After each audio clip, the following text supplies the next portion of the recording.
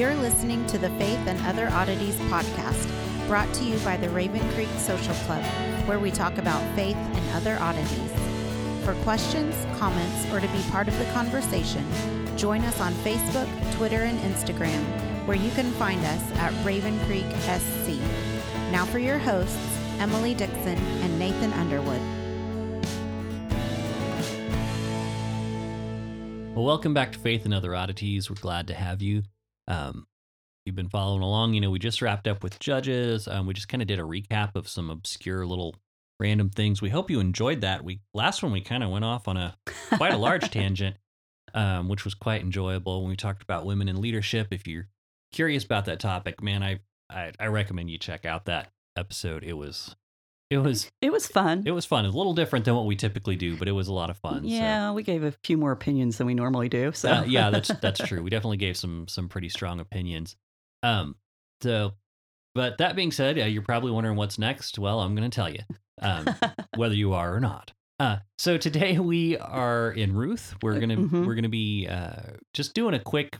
This is kind of going to be like a one shot kind of overview of some different things that we missed. I'm not sure exactly like we didn't actually discuss how you're going to present it, but I'm guessing you're going to do kind of like we did with Judges, where we kind of examine a couple things that are overlooked. But the main reason we're doing it is because it did occur during the time of Judges. Right. And our Bible does put it between Judges and Samuel. Mm-hmm. It is in a different place in the JPS version. Yeah, it's between Song of Songs and Lamentations in the Jewish Bibles.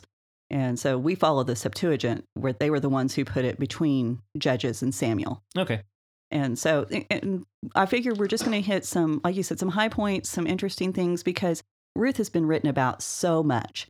And I don't want to go over a lot of things that other people have gone over. I think if you've been in church any length of time, you've heard the story, you're familiar with it.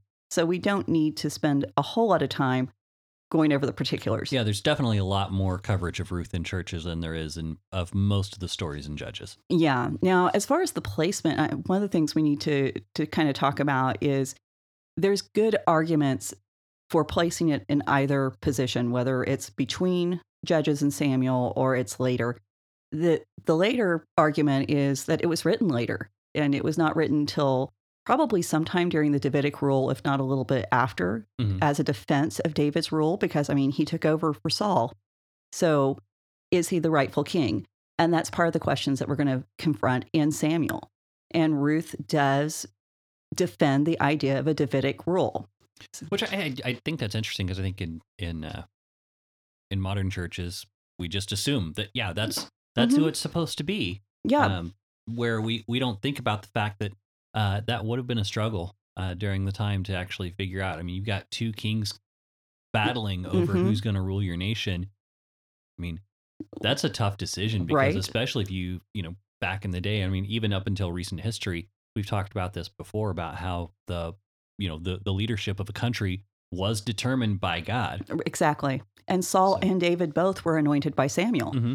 Mm-hmm. And so this causes a whole lot of problems politically within the nation. Mm-hmm. And so when Ruth opens up, the Hebrew says something along the lines of, in the days of judging the judges. So there's your connection to the book of Judges. But then it closes with the genealogy of King David.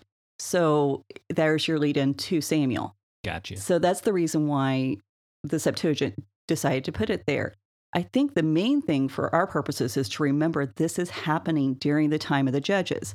All those horrible things we just talked about with the Levite and the concubine and the rape of the women at Shiloh, all of this was going on during Ruth's day.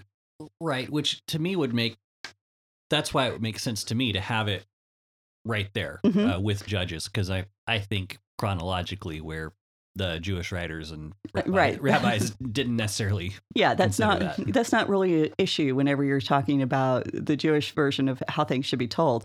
Now, the problem is that it detracts from 1 Samuel, because 1 Samuel is also happening at the same time.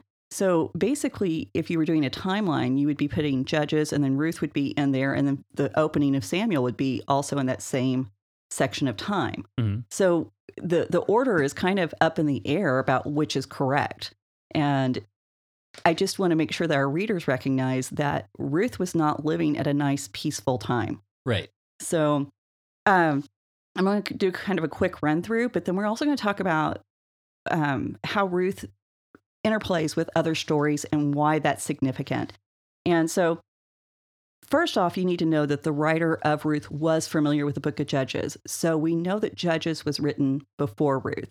Right. And we see a lot of the same kind of literary devices like those reversals. And when you open the story, I can't remember the guy's name. Elkanah was the main character. Mm-hmm. Kind of like what we saw with Samson, with his dad being named and being given a prominent position in Samson's birth narrative, only to be upstaged by the women. So it's that same kind of literary device going on there. Mm-hmm. And we also have these links to the Abraham story because Elkanah and his family, they're sojourning. They're not where they're supposed to be. Whereas Abraham was going as a journey of faith. Mm-hmm. Elkanah and his family, of course, they've left Bethlehem, the house of bread, Mm-hmm. to go to Moab because there's a famine. And so this is a lack of faith. Why are they at this place? And there's been a lot of discussion about why that might have been. Now, the names are interesting. The names tell us a lot. Elkanah actually means my God is king. Mm-hmm. So he's got a great name. Naomi means pleasant. But Machlon and Kilion, they're not what these kids were named. They were applied as descriptors later on because they mean sick and wasting.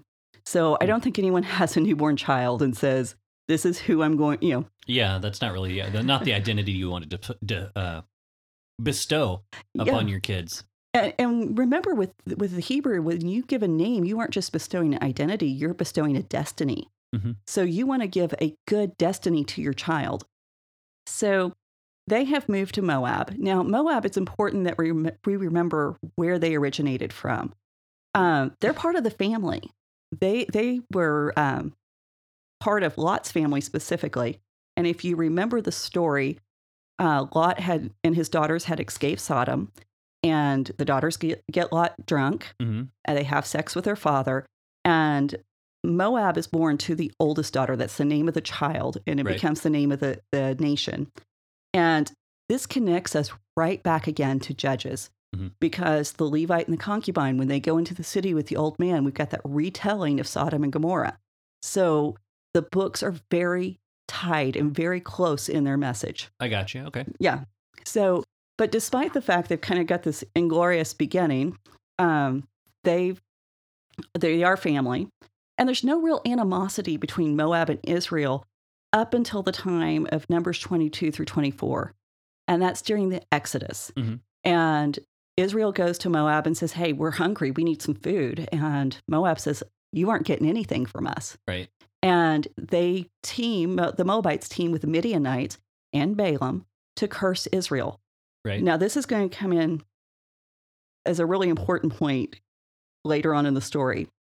But it's for this reason that they're completely excluded from the assembly of God. That's Deuteronomy 23 through 6. Now, we should note that this is a national exclusion. This is not an individual exclusion because we've already seen with Caleb and Othniel and Rahab that anytime an individual decides to renounce their gods and become a part of the covenant community, God accepts them. Right. So we've got to remember that. So, okay, they're in Moab. Sorry, it's not Elkanah. I'm skipping ahead to Hannah. It's Elimelech. My God is king. That makes more sense. I'm like, how do we get my God is king? I didn't know. I'm not a Hebrew scholar. So these are the things that go off in your head whenever you start studying. Not enough to keep you from making mistakes, obviously. But Elimelech, he and his 2 sons died, and this leaves 3 widows. These women are in the worst possible position a woman can be in this society. And I don't think I can begin to describe how terrifying it would be to be a widow in this society, especially an Israelite widow who was kind of, quote unquote, the head of the household in a strange land. Yeah. And we've already seen how people are treating each other in all of Canaan. Mm-hmm. So I should also point out that this is probably, or traditionally, it's believed to be 10 years after the original marriage. So they've been married for some time, Ruth and Orpah, to Machlon and Kilion. Mhm. Neither one of them have children. Right. So I think we don't often think about how long they were married and why weren't there kids. But again, this is going to come into play. So we all know Naomi decides she's going to go back home. Mhm. She starts out on the journey, and originally the two daughters are saying, we're going to stay with you. We want to be a part of what you're doing. The second time, at the beginning of the journey, she tries to dissuade them. Second time, she tries to dissuade them. Orpah, at that point, whose name means neck, kind of giving the idea that she only saw the back of her neck as she turned away, Okay. went back home. And Naomi specifically tells Ruth that, Orpah went back to her gods. And the third time, Ruth basically makes this huge declaration of loyalty and commitment to Naomi. This is the section that's often read at weddings. Mhm. Wherever you go, I'll go. Wherever you lodge, I'll go. Where I'll lodge, your gods will be my gods. Mhm. And this becomes the standard for conversion in Judaism. Yeah. I was wondering if that was where you were going with that. Mhm. That basically the rabbis are supposed to discourage someone 3 times before they convert to Judaism. I have to wonder how that would work in Christianity today. I mean, I'm fairly certain that we're not supposed to do that. right. But I do wonder about that. But Well, used to converting to Christianity was not something that you just did at the end of a service. It wasn't a matter of an altar call. You actually went through certain processes and learning and discipline before you were fully admitted into the church. Where, we grew up after the Billy Graham tent revivals, and right. everyone. That's exactly what I was thinking about. You wear them out at Falls Creek, get them tired so they'll make a decision on Friday. Yeah. Exactly. And so maybe if we required No offense to Falls Creek. I think they do some good things. I'm just going to put that out there. Please don't write. Well, and we've been to Falls Creek how many times? And every time I got a chance to go, I would go. I think I went like 3 times one summer. Yeah. It was a lot of fun. Yeah. And it was what you made it. So, but I think, maybe if we didn't rely on that emotional high to gain converts, some of our numbers wouldn't be so padded. So just a thought. So, but in that speech, Ruth renounces her God, which is, directly the opposite of what Orpah did. So at this point, this would have been Chemosh. This would have been the god that later on there's sacrifices of Manasseh's son to this god. Right. So she's saying, I don't want to be a part of this. And what I find interesting is Ruth's only exposure to Judaism has been through Naomi and her family. And Naomi she's a widow. She's been driven from her home by famine. She's got 2 dead sons. She's got a dead husband. She's embittered towards God. So what was it that still drew Ruth to this kind of loyalty? And no, that is an interesting question, because we do really have, there had to have been something. Yeah. And other than the fact that maybe that, I don't know, that there was the ability to question without being, ostracized by the community. Well, and if you look at the violence of what worshiping Chemosh would have encompassed, then I think that might have something to do with it. But then again, Israel's not being a great place to live either. Sure. So the Bible really doesn't give us any details on this, and we're having to piece together bits and pieces. So, but it is something I do wonder about. These are the questions I ask the text. So they return to Bethlehem, and Naomi changes her name. She says, "The Lord has afflicted me. The Almighty has brought misfortune upon me." And the Bible even says that grief changes her appearance. Now, when we go to Samuel, we're going to find that Hannah, when she prays, she asks God, "See the affliction of your handmaiden, of your servant." And there's a description of her appearance, both before she prays in the temple and after she returns to join the family at the meal. So there's that connection with Samuel again. Yeah. So Naomi uses the term Shaddai, and contrary to what so many people are saying, this is the many-breasted God, almost every biblical scholar has rejected that and said, no, this is not true. This is Almighty. It is probably the best translation. but it does come from the Ugaritic. And in the Ugaritic, it's one of the mountain. So as we talked about mountains being the navel of the earth and how this was the home of the gods, J.A. Hackett says Shaddai is the title for the chief of the heavenly council.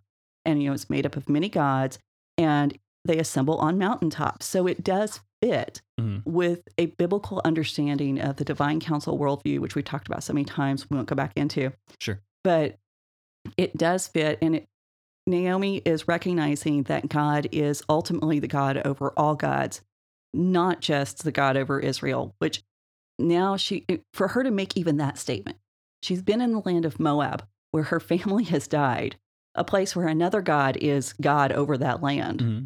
And to still say God is God over all, this is incredible faith, even as she acknowledges her bitterness. Right. And so there's a level of honesty that you kind of have to admire about Naomi.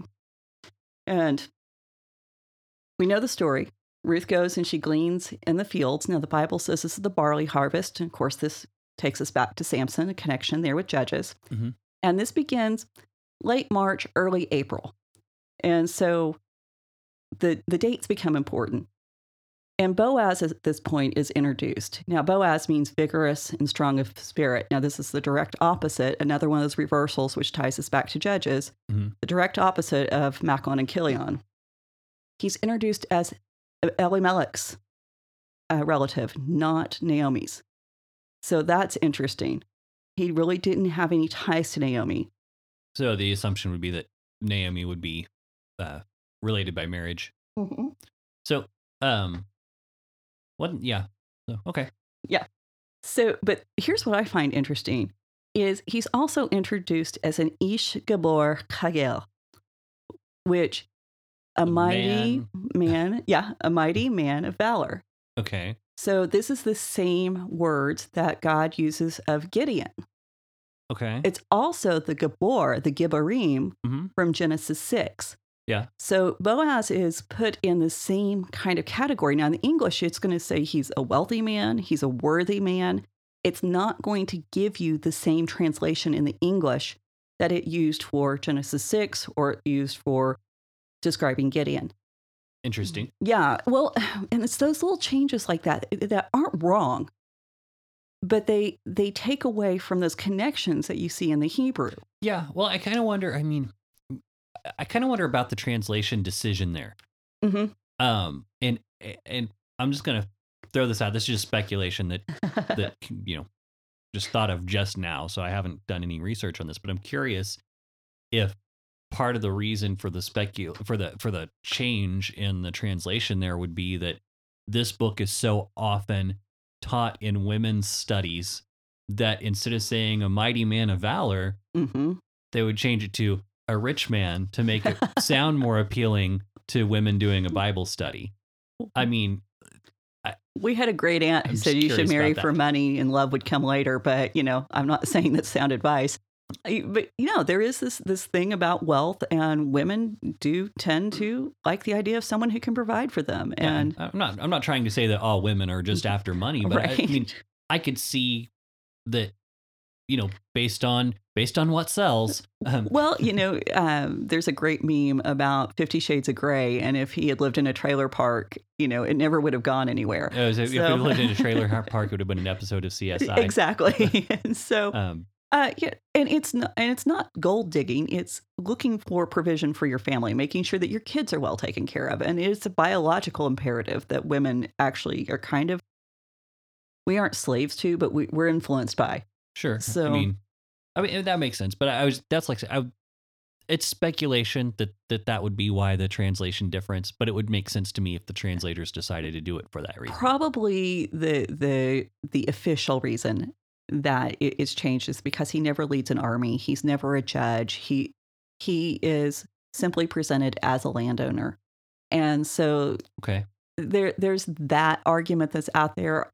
You may actually be more onto something, especially after reading some of the way that the ESV has chosen to translate some of the passages concerning women. But moving on. So we covered that ground last week. So, exactly. Sorry, it was just thought experiment. So go ahead. No, and this is the way you learn from your Bible is by allowing yourself to ask those questions. So he tells Ruth that she needs to stay with his workers. Now, remember, this is the time of the Levite and the concubine where a woman is gang raped and murdered. Mhm. And so now this makes sense. Why does she need to stay with his workers? Because she needs that protection. Mhm. And it's not just kind of this abstract of, oh, well, be careful out there. There's a very real threat Sure. to her existence. And what's really interesting when you read through this, if you aren't aware of the customs of that time, you aren't going to pick up on the fact that she's drinking water drawn by men. Women did not drink water drawn by men.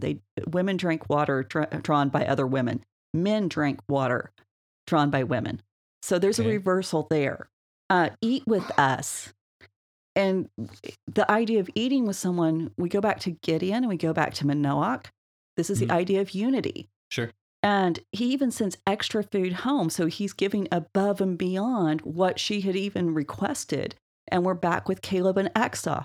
So all of these connections are taking place. And Boaz he's praising Ruth, and he's praising her for her chesed, her loving kindness. This is faithfulness, loyalty, all the positive attributes of God are kind of bound up in this word. Mhm. And this is how he's praising a Moabite woman. And he's saying, you showed chesed. I got to get that in. Yeah. Chesed by caring for Naomi, by leaving your parents, by leaving your homeland. And he asks that God is going to honor her acts of chesed with acts of chesed. And so Okay. when he does this, he invokes this imagery of a bird covering a nest with its wing, a kanaf. Mhm. And it's a place where Ruth can find refuge. Again, this is another point that's going to become important as we move forward in the story. But I love Ruth's response, because we tend to present Ruth as being very kind and meek and docile. But her response to Boaz is very bold. She says, I have found comfort in you. Mhm. I mean, that's bold. I don't care who you are. She's not being coy Right. at all. And everything Ruth does is bold. And so as this interaction goes on, you begin to see that this is all about reversal, because the Gabor, Boaz, Mhm. he's nothing like the Gabor or the Gibborim of Genesis 6. He doesn't embarrass her. He has extra left behind while his workers are gleaning. Again, that connection to Caleb and Achsah. Ruth has been with Boaz from the barley harvest through the wheat harvest. So this means from March or April to early June. Okay. Yeah. So they've had time to really size each other up. They've actually had more personal contact than most couples being married at this time would have had. Right. And we leave that part out. Yeah, that's true. Because a lot of times it would have been more an arranged marriage situation. And this is kind of after the fashion, because Naomi asked Ruth if she should find for Ruth Manoach. Now, if you remember, that's the name of Samson's father. It actually means, should I find rest for you? Okay. So again, that comparison and connection there. And then Naomi goes on to lay out this how to get your man plan. This is strategy that is still being in play today. Mm. And she actually says, okay, take a bath. This is good advice for anyone going on a date. Yeah, if you're going to try to convince someone that that they should marry you, bath, that's a good place to start. Right? Anoint yourself. Put on your perfume. Smell good for him. Another good spot. Another good piece of advice. Wear your best dress. And then the final step, attack while he's asleep. But Yeah. this is kind of, abbreviated. But this whole situation is paralleled in Ezekiel 16, 8 through 12. I'm not going to read it. You get your Bibles out and read it. But this is the same words are used: bathing, the perfume, the anointing, the best dress. Mm-hmm. And it's all in a very sexual context in that passage. It's probably one of the more explicit sexual passages in the Bible. Right. And So we won't read it today, but this reference to dress may actually have something to do with it's time to stop mourning. It put away your widow's weeds and return to society. And Naomi gets very specific as wait until he eats and drinks. And Ruth does this, but she takes it farther. She waits until his heart is merry. So he's drunk. As we've covered, that means you've been drinking a lot. And this may actually be an allusion to Jael and the inviting Sisera into her tent and waiting until he's asleep. Okay. But Ruth, again, there's that reversal that's going on. Instead of, nailing him to the ground, other things that take place. She goes in and she uncovers his feet when he lies down. The Hebrew word is very sexually charged, as we covered in our episode on Jael, that this is often a euphemism for something a little higher than feet. To lie down, to uncover his nakedness or uncover his feet. Uncover is the key word there. Sure. It's ambiguous enough not to make this a command to do anything inappropriate, but it's definitely suggested. Right. And there's a great debate on exactly how far Ruth went with this act. Well, I mean, every radio preacher I've ever heard said that this was, everything was holy and pure in this. No, there's nothing holy and pure about this because number one, whether or not they actually had sex that night or not, it doesn't matter. The point is, Ruth is someplace she does not belong. Right. First of all, she's in Bethlehem. She shouldn't be in Bethlehem. Number two, she's at the threshing floor with a man who is not her husband. This is not the action of a discreet, proper little girl. This is the actions of a bold woman who's desperate and she needs help. And if you think desperate women are going to draw a line in the sand, some kind of weird, I'll go this far, but not that far, you might need to get to know the women in your life better. So, and I don't know if this is where you're going, but whether or not they wound up, actually having sex that night or not, it's likely that, because didn't he say just stay here till the morning? And then, so it's likely that she was seen laying there and leaving early in the morning, which we all know what that implies. If you see someone leaving someone else's house early in the morning, connection to Samson. And so we, if nothing else, she's planted the idea in other people's minds. Yeah. She's done everything that makes her appear like a wanton woman. Yeah. If nothing else, she started the gossip train about Boaz. Precisely. And in some ways, that kind of paints him into a corner. Mm-hmm. And so Naomi also tells Ruth, says, you need to wait for him to tell you what to do. And I think it's interesting. He tells her to lie back down. He doesn't tell her to leave. Mm-hmm. And what would have been the appropriate response of a godly man at that point? No, you need to go home now. Right. He doesn't do that. And she asked Boaz to spread his wing. She uses that same word that he used to bless her, that kanaf. Mm-hmm. She says, I want you to spread your wing over me. I want you to give me this protection. And that word kanaf can be wing or it can be skirt. If we translate it skirt, now we're right back in Ezekiel 16, that very sexually charged passage. Mm-hmm. And she is asking very brazenly that it's not just cover me up, I'm cold. She's asking for more than that. So if you don't understand what I'm talking about, talk to your mama. So anyway, she specifies that he is her kinsman redeemer. He's not. As a Moabite, he has no obligation to protect her. Since she's a Moabite, she does not fall under the regulation and protections of the Torah. Right. So the fact that she's saying, hey, you need to protect me, she's claiming something that's not even hers. And the thing is, she's already done this. She said, hey, I don't want to glean on the edges of the field. I want to glean among the reapers. I want to go to a place that I'm not even supposed to be allowed. Right. And so this is very much in keeping with Ruth's personality. Mm-hmm. I want more. You're going to give me more. And I'm going to make sure that you understand that if you don't, you're disappointing me. Mm-hmm. Now, that's not the sweet little girl that we've been told Ruth is. Right. And it's right here in the text. And Boaz, you got to love him. He says, what you've done for me tonight by coming to me is chesed. That the fact that you showed up and the fact that you made this move is loving, loyal kindness. And he's praising her for this act that everybody else would have condemned. Sure. And he tells her to stay put, like you said, till morning. And specifically that stay put and leave right before it's light enough for people to know who you are. Right. We don't want anyone to know that a woman was here.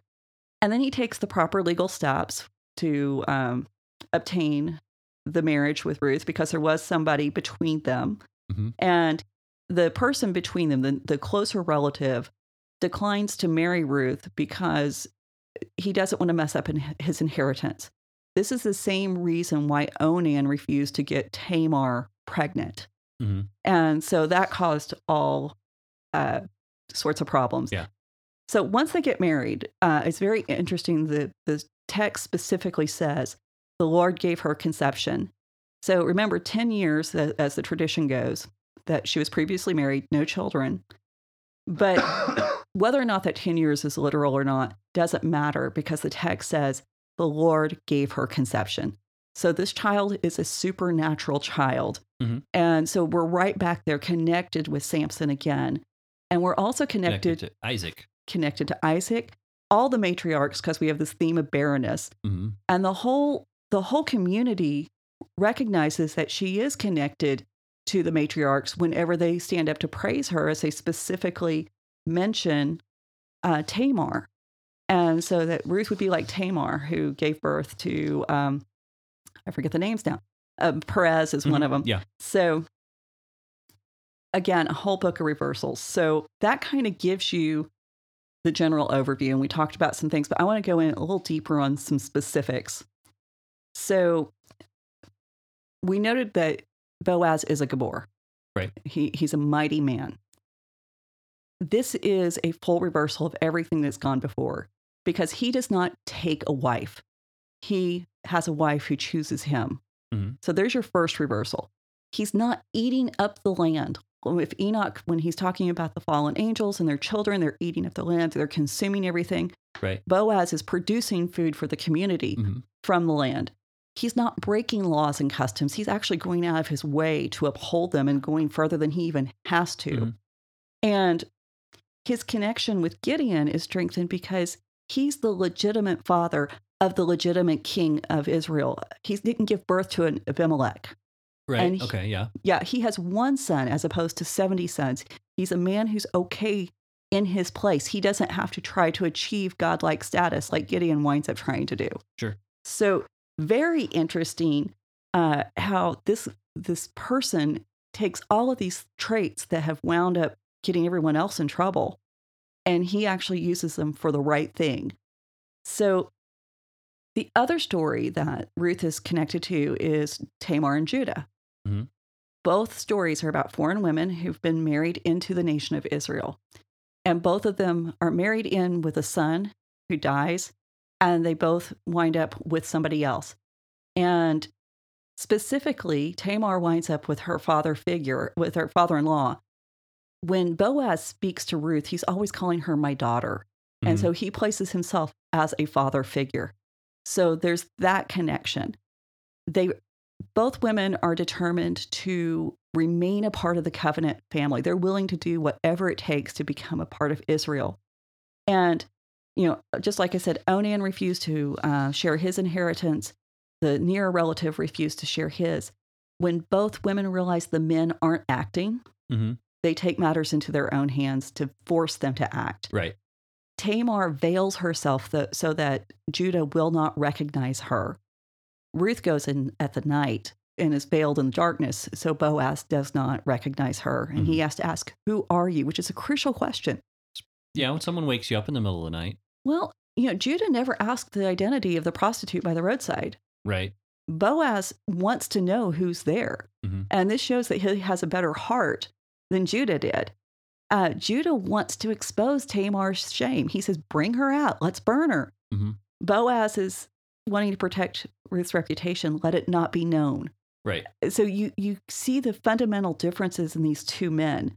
And when both men finally do recognize the real identity of the woman, they are forced to act. And Judah takes Tamar as a wife.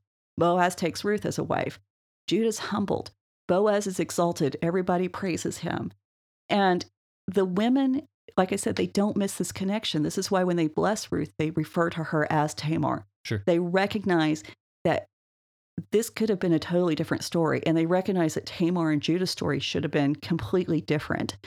And what this really demonstrates is the ability of a woman to change the circumstance in her life. Mm-hmm.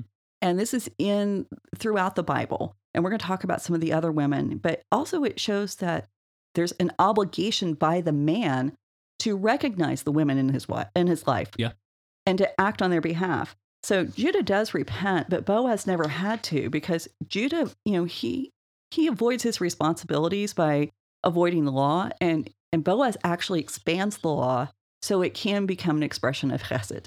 Right. And he does that first in the fields, and then by redeeming this woman who he was not even required to redeem. Sure. So what I also found interesting about the story is that connection back to Sodom and Gomorrah. Again, Moab, immediately there's your connection. A drunk man, Lot was drunk, Mm-hmm. Boaz was drunk. The men did not know the women who approached them, and they both uncovered the feet or the nakedness of the man. And Lot's daughters, and Ruth both act out of desperation. Lot's daughters thought that the world had come to an end. There was nobody else. Right. And one of the arguments for Ruth not doing more than uncovering his feet, and I kind of like this, is that it says she stopped short of what Lot's daughters did, that where they did not identify themselves, she does identify herself. Mm-hmm. And she asks for what she wants, where they just take what they want. Mm-hmm. And Ruth is really demonstrating that she's not at the mercy of her heritage. Her family line isn't going to determine who she is. Right. And she reverses everything. I mean, first of all, she denounces the gods of Moab. Mm-hmm. Mm-hmm. And she proclaims loyalty to Yahweh. But then she feeds an Israelite widow, where Moab had refused to feed Israel on the Exodus journey. Mm-hmm. And then she becomes a source of blessing for Israel instead of cursing. So unlike Balaam and the Midianites and the Moabites before, she actually provides blessing. And she becomes the complete opposite of the nation she had come from. And she says, I am my own person, and I'm going to step into a destiny that I want, which is a destiny that unites me with God's purposes. And that's powerful. Yeah. And that becomes way more than just a story about a woman who is desperate to have a man. And I like that so much better. Mm-hmm. Mm-hmm. Because that makes sense. Well, I think our stories, when we talk about women, tend to get very shallow. It's as if they can't have any more than just the most basic minimum theological significance. But when we read the stories and actually look beyond just the prettiness of them and this nice little romance, we actually see that this is God incorporating women into his theological plan and destiny. Mm-hmm. And because what Ruth does, she becomes a foreshadowing of what's going to happen. Boaz is her kinsman redeemer, mm-hmm. and he redeems Ruth. But what happens is he's redeeming someone from a foreign nation to bring them into the covenant community. Jesus is going to redeem anyone who wishes to join the covenant community mm-hmm. from whatever nation they're from. And Ruth accomplishes this through chesed. And how does Jesus accomplish it? It's through being everything encompassed by the character of God. So Boaz becomes this example of what men are supposed to be, because he recognizes Ruth for who she is. He sees her, mm-hmm. and he understands that despite the fact she's a Moabite, that her place really is within the community of God.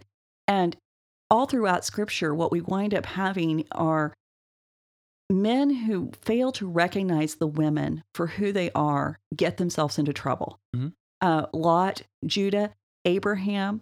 And it's only a man who recognizes the woman in his life who actually embodies that vision of God, the image of God, as someone who can redeem and someone who can empower. Right. And we talked about that empowerment on the last episode. And so when we say recognizing the women in his life, we aren't talking about recognizing knowing their name. Right. We're saying, do they see their identity as a daughter of the king? And are they taking care of it? Are they caring for them and not just, oh, there's someone over there? Yeah. Oh, let me throw a few shekels her way. But actually saying, no, you belong in the covenant community. Because if you go back to Genesis 6, what's the mistake of the watchers? This one's tricky. I almost missed it. Okay. They see the daughters of Adam. Mm-hmm. They don't see the daughters of God. They don't see the women as images of God. They mistake their identity. They don't recognize them. And they think because of this, they have the right to do with them as they please. And human men continue to make the same mistake. Abraham didn't recognize Sarah as his covenant partner. This is why Isaac's birth was delayed for so long. We covered that in our Genesis episodes. Abimelech, he doesn't recognize Sarah as the wife of Abraham. He doesn't recognize Rebekah as the wife of Isaac. Pharaoh doesn't recognize Sarah as the wife of Abraham. Right. Sisera doesn't recognize Jael as he goes into the tent. He mistakes who she is. And in failing to recognize her, he got killed. Yeah. But contrast that with Barak, who totally recognizes who Deborah is and says, God is with you, and I want you and God in battle with me because that's the only way I'm going to win. Sure. So he's a man who recognized the woman in his life. The spies at Jericho, they recognize Rahab for who she is. They aren't confused by her circumstance or profession. Mm-hmm. They say, this is a woman with a heart that is for the right thing. Yeah. And David, of course, he fails to recognize Bathsheba first as Uriah's wife. Mm-hmm. And later he fails to recognize her as the political powerhouse that she's going to become. Right. Yeah. And along the way, she becomes a Gibora. And so she's a mighty woman. Mm-hmm. And because of David's mistake with Bathsheba, he loses everything. Right. So Ruth is explicitly connected back to all of these women, and also in future. So we're connected back to the Genesis women through the blessing of the women in Bethlehem. Mm-hmm. But then she's also connected with other women in the future through Matthew 1. And actually, let me back up because there's something I missed in my notes, and this is really, really interesting. We talked about Sarah not being recognized, but Rebecca, it's very interesting in her story. Eleazar, when he goes to find a wife for Isaac, he recognizes her. Mm-hmm. He understands this is the appropriate wife. Mm-hmm. Now, when Rebecca goes to meet Isaac, she covers her face with a veil, and this sets the tone for their whole marriage. Isaac spends the whole marriage not recognizing his own wife. Yeah. And he doesn't understand that she's a prophetess. She's the one who has the game plan that God has laid out for their sons. Mm-hmm. He just misses who she is.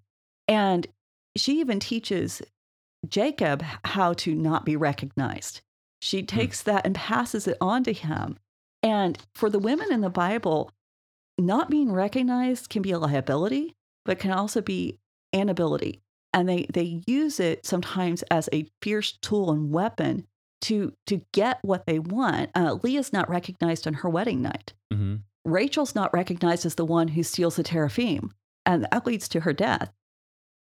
So they take this liability, they turn it into an ability that allows them to cling to their position within the covenant community because they recognize the men aren't going to be the ones to stand up and do it. Right. Now, the women most famous for this, turning this liability into ability, of course, are Tamar, Rahab, Ruth, and then Bathsheba. And all four of these women are remembered in Matthew 1. They're remembered in the genealogy of Christ, and they're all foreign women. They all have connections back to that watcher story. Mm-hmm. Tamar's married to Er first, and that's the word for watcher, another name for the angels in Genesis 6. Mm-hmm.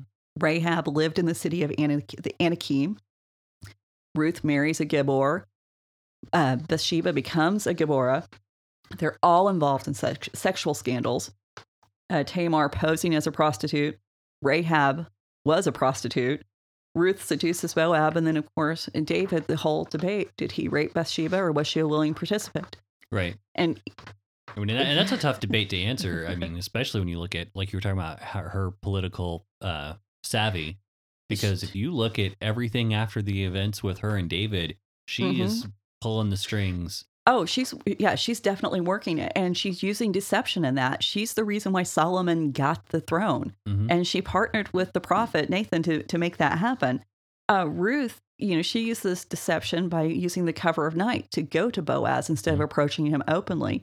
Rahab, she lies about the spies, and Tamar, of course, she's hiding as a prostitute.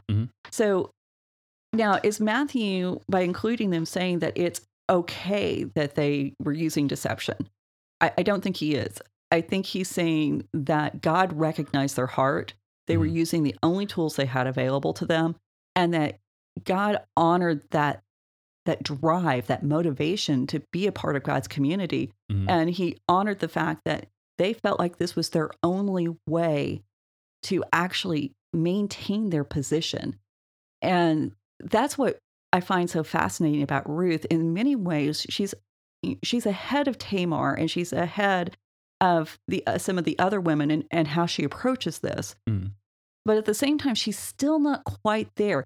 And when we get to Hannah's story, we're going to see something new happening with women. Yeah. And it's going to provide a really good contrast between the two. But I think, Ruth was really in a place where she could have died. Yeah. If somebody had not taken care of her and fed her and Naomi, they could have starved to death. If somebody had caught her at the threshing floor, she could have been stoned. Boaz could have called for her death. And I think we don't realize that when we read the story. We make it too pretty. Right. Well, I mean, I think part of the fault of that is just that we're so used to the way Hollywood presents this type of story. And it's this wonderful romance, and there was never any real risk. It's right. the Hallmark special version. And don't start me on those. Yeah, but that's I do think that that's a large part of the reason that we read it that way, is we're just used to that type of story having a certain formula, and we don't see it as, no, she snuck out in a dangerous environment to get to where she had to go in the middle of the night. I mean, we just covered how bad things were in Judges. Right. So that's, pretty amazing. It really puts a whole different light on the story when you realize that this is happening at that same time frame, and that this is all at once. I mean, it could have been so bad. And I think that shows a level of God's protection, even in the situation where, we don't hear that it's God's protection, but at the same time, you almost have to believe that it's occurring, because how else did she manage to move freely to accomplish, to keep her family fed during this time? So I love the story. I would love to take it apart further, but I don't want to detract from what we're getting ready to go into with Samuel. Right. And so maybe we'll hit some of that up in a later date, but it really, we'd really have to get a lot of fan interest, I think. For me to back it. I've heard so many different lessons on this one. It's just, and not that it's not important. It just, we've heard a lot on it. It's a story that's been covered a lot, and that's the reason why I didn't want to stop right now and go into that. So I think we're going to shift gears here. We're going to get ready to go into Samuel, but before we go into Samuel, just like last time, I wanted to take some time to go over what sources we're using. Sure. So if anybody wants to double check what we're using, and I always try to use a variety of sources. And of course, these are not all my sources. I'm going to be using articles in addition to all of this. Right. But I kind of want to give you a little bit of an idea of the books. Now, the first one I'm going to be using, and I'm loving this, by the way, this is by David Toshio Samura, and I'm probably butchering that. It's Japanese. This is the New International Commentary, the first book of Samuel. He's a professor of Old Testament and Japan Bible Seminary in Tokyo. He's the chairman of the Tokyo Museum of Biblical Archaeology. He's well known for his Ugaritic studies. He is the associate professor of Semitic language at the University of Tsukuba.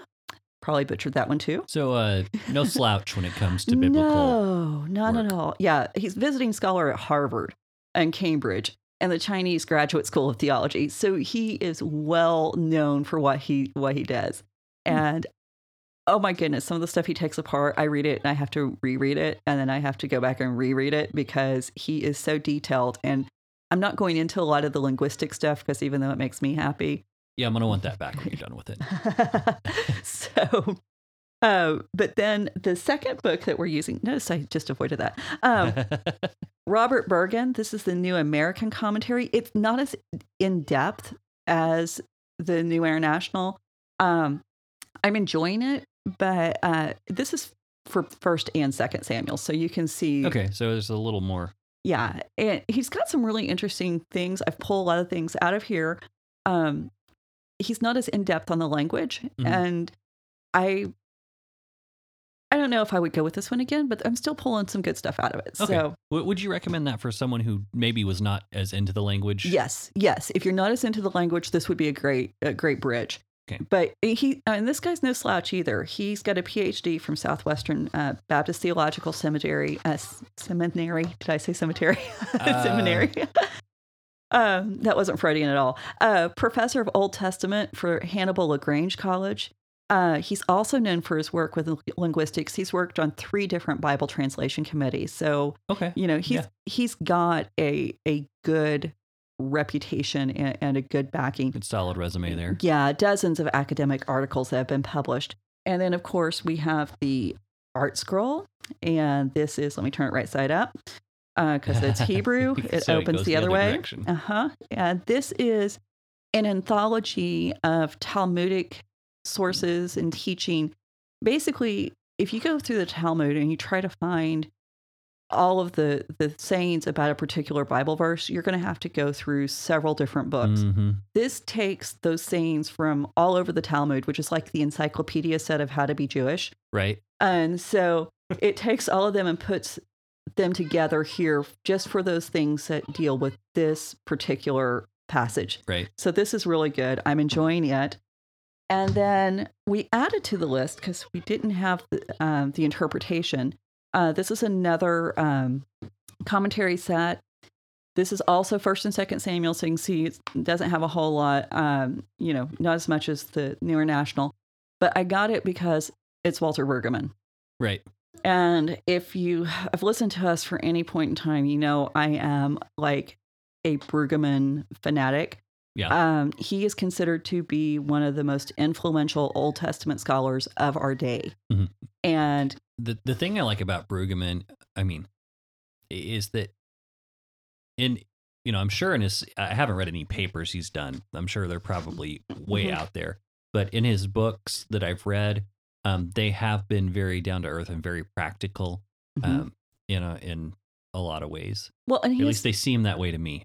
I don't know if anyone else would get it. I think as artist, because he does have that eye for the artistic and the inspired. And this book is actually geared more for pastoral teaching, preaching, not so much the academic. So even if you're not an academic, I would, this is one I'd also would recommend. Now, Brueggemann, I don't always agree with everything he says, but at the same time, it's Brueggemann, so I'm going to listen and I'm going to consider it. But I've enjoyed getting to see the different perspectives. Mm-hmm. And then, of course, like I said, I'll be throwing in academic articles and we'll pull those and try to provide links whenever they're not behind a paywall. Yeah. Because I want people to take this and go further. But Samuel's a very interesting book because it's one of the better known books. Mm-hmm. It got the story of David and Goliath, the Witch of Endor, David and Bathsheba. Can't not think of Ewoks when I hear that. Right. And of course, the story of Hannah is how the Samuel opens up. So everybody knows that story. The reason why I've got so many sources for this, and particularly the New International source, it's also one of the harder books to translate. Okay. And the Masoretic text, it's a mess. And there's just no other way around that. It has stuff that's confusing, stuff that's kind of garbled, to the point that some scholars say that there's sections of it that are unintelligible. Interesting. Yeah. And this. So does that mean that most of our modern translations rely on Septuagint translation? That's exactly what it means. Okay. And that was, they've gone in and they've used the Septuagint to get that translation. And there was a great debate on whether there was too much reliance on the Septuagint for the translations that we have. But then we had this wonderful discovery of the Dead Sea Scrolls. Uh-huh. And the Dead Sea Scrolls actually line up better with the Septuagint than they do the Masoretic. And the Dead Sea Scrolls predate the Masoretic by 1,000 years. Yeah. So this has caused a lot of debate and controversy because when you do translation work, two of the rules are, one, you should go with the most difficult reading. Well, that's obviously the Masoretic. And then you should go with the oldest reading. And so that's the Septuagint or the Dead Sea Scrolls. So this has made, like I said, translation of this book to be very, very fraught with a lot of hair pulling and debate and discussion by the people who actually work with this. Right. And so we're going to talk more about what some of those difficulties are when we break into this, but these are things to be aware of, and I never want to hide. Excuse me. As I sneeze. I never want to hide that there is difficulty with translation or trying to understand a text. I think we're much better served if we actually admit there's difficulty and we say there are people who are working really, really hard to try to unravel these riddles and provide us with the best translations possible. Absolutely. I mean, I don't know who wouldn't want to know that. Yeah. I mean, I say that, but I mean, there are the people who will kind of deny that kind of stuff goes on because they're trying to prop up an invalid worldview. But anyway, that's... Yeah. Well, and this is the reason why is if you're following along with us and you're using a different translation other than the ESV, if I read a verse and it sounds different, then you may be using a translation that's relying on the Masoretic versus the Septuagint or the Dead Sea Scroll, because the ESV kind of combines all of those sources to give what they think is the best. Yeah, they try to give the best of every world in there, and it can be a bit confusing. Yeah, that's why I'm probably actually going to have Bible Hub up right. on my phone with a lot of these. That's probably a good idea, because then you can just click back and forth between them. Yeah, and that's mentioned it before, but bears repeating. Bible Hub is great for comparing across translations. And if you're reading it in English, read the different translations in the English. That's going to give you a good idea of what difficulties were in that verse. Yep. And now, that being said, the primary stories and the big sweeping picture of Samuel, that none of that's under debate as far as whether that's been properly preserved. Yeah, just some of the details. Precisely. Get a little crazy. So yeah. Well, I think that seems like a good setup for next week, and we'll be getting ready to jump into Samuel. I'm excited because those are the stories that I do remember a lot of. Just going to be able to kind of pick it apart and actually kind of figure out, did I learn them the right way? Right. I guess that's what we do here. Did we learn this the right way? Well, I don't know if we're learning it the right way now, but we're giving it a shot. We're doing the best we can. And if we do miss something, be sure to let us know at ravencreeksc.com. You can get in contact with us, be part of the discussion. Let us know if you have any questions or comments, and we will try to do a Q&A show before too long if anybody wants to know about anything. We should have actually had one scheduled for this episode, but I didn't have time to do the research. Things have been a little nuts with our schedule. So if you have any questions about Ruth, let us know. We'll try to do those. We might throw them out as a bonus episode, maybe a midweek, so we don't disrupt our regular scheduled programming. Yeah, that's one of the things. Like I try to, anytime we do anything that's not part of our regular series that we're in, I try to, like interview episodes, try to put those on a Friday. Which is why you need to subscribe. Yeah, exactly. So if one comes out and you're not ready for it, hit the subscribe button. You'll be notified if you get those extra episodes in there. But yeah, if you like what you heard and you want to help keep us going, hit us up on patreon.com /RavenCreekSC. Other than that, if you don't want to spare a couple bucks, feel free to share with your friends. That helps us probably more than anything. Give us a rating on iTunes, like and subscribe on YouTube. And other than that, that's all the asking and begging I'm going to do this week. But we appreciate you being here, and we will be back next Monday with starting 1 Samuel. Yeah. Have a good one. Bye. You've been listening to the Faith and Other Oddities podcast, a Raven Creek Social Club production. Don't forget to follow us on Facebook, Twitter, and Instagram. If you like what you've heard, please write us a review on iTunes or consider supporting us on patreon.com/RavenCreekSC. As always, thank you for listening, and don't forget to join us next week.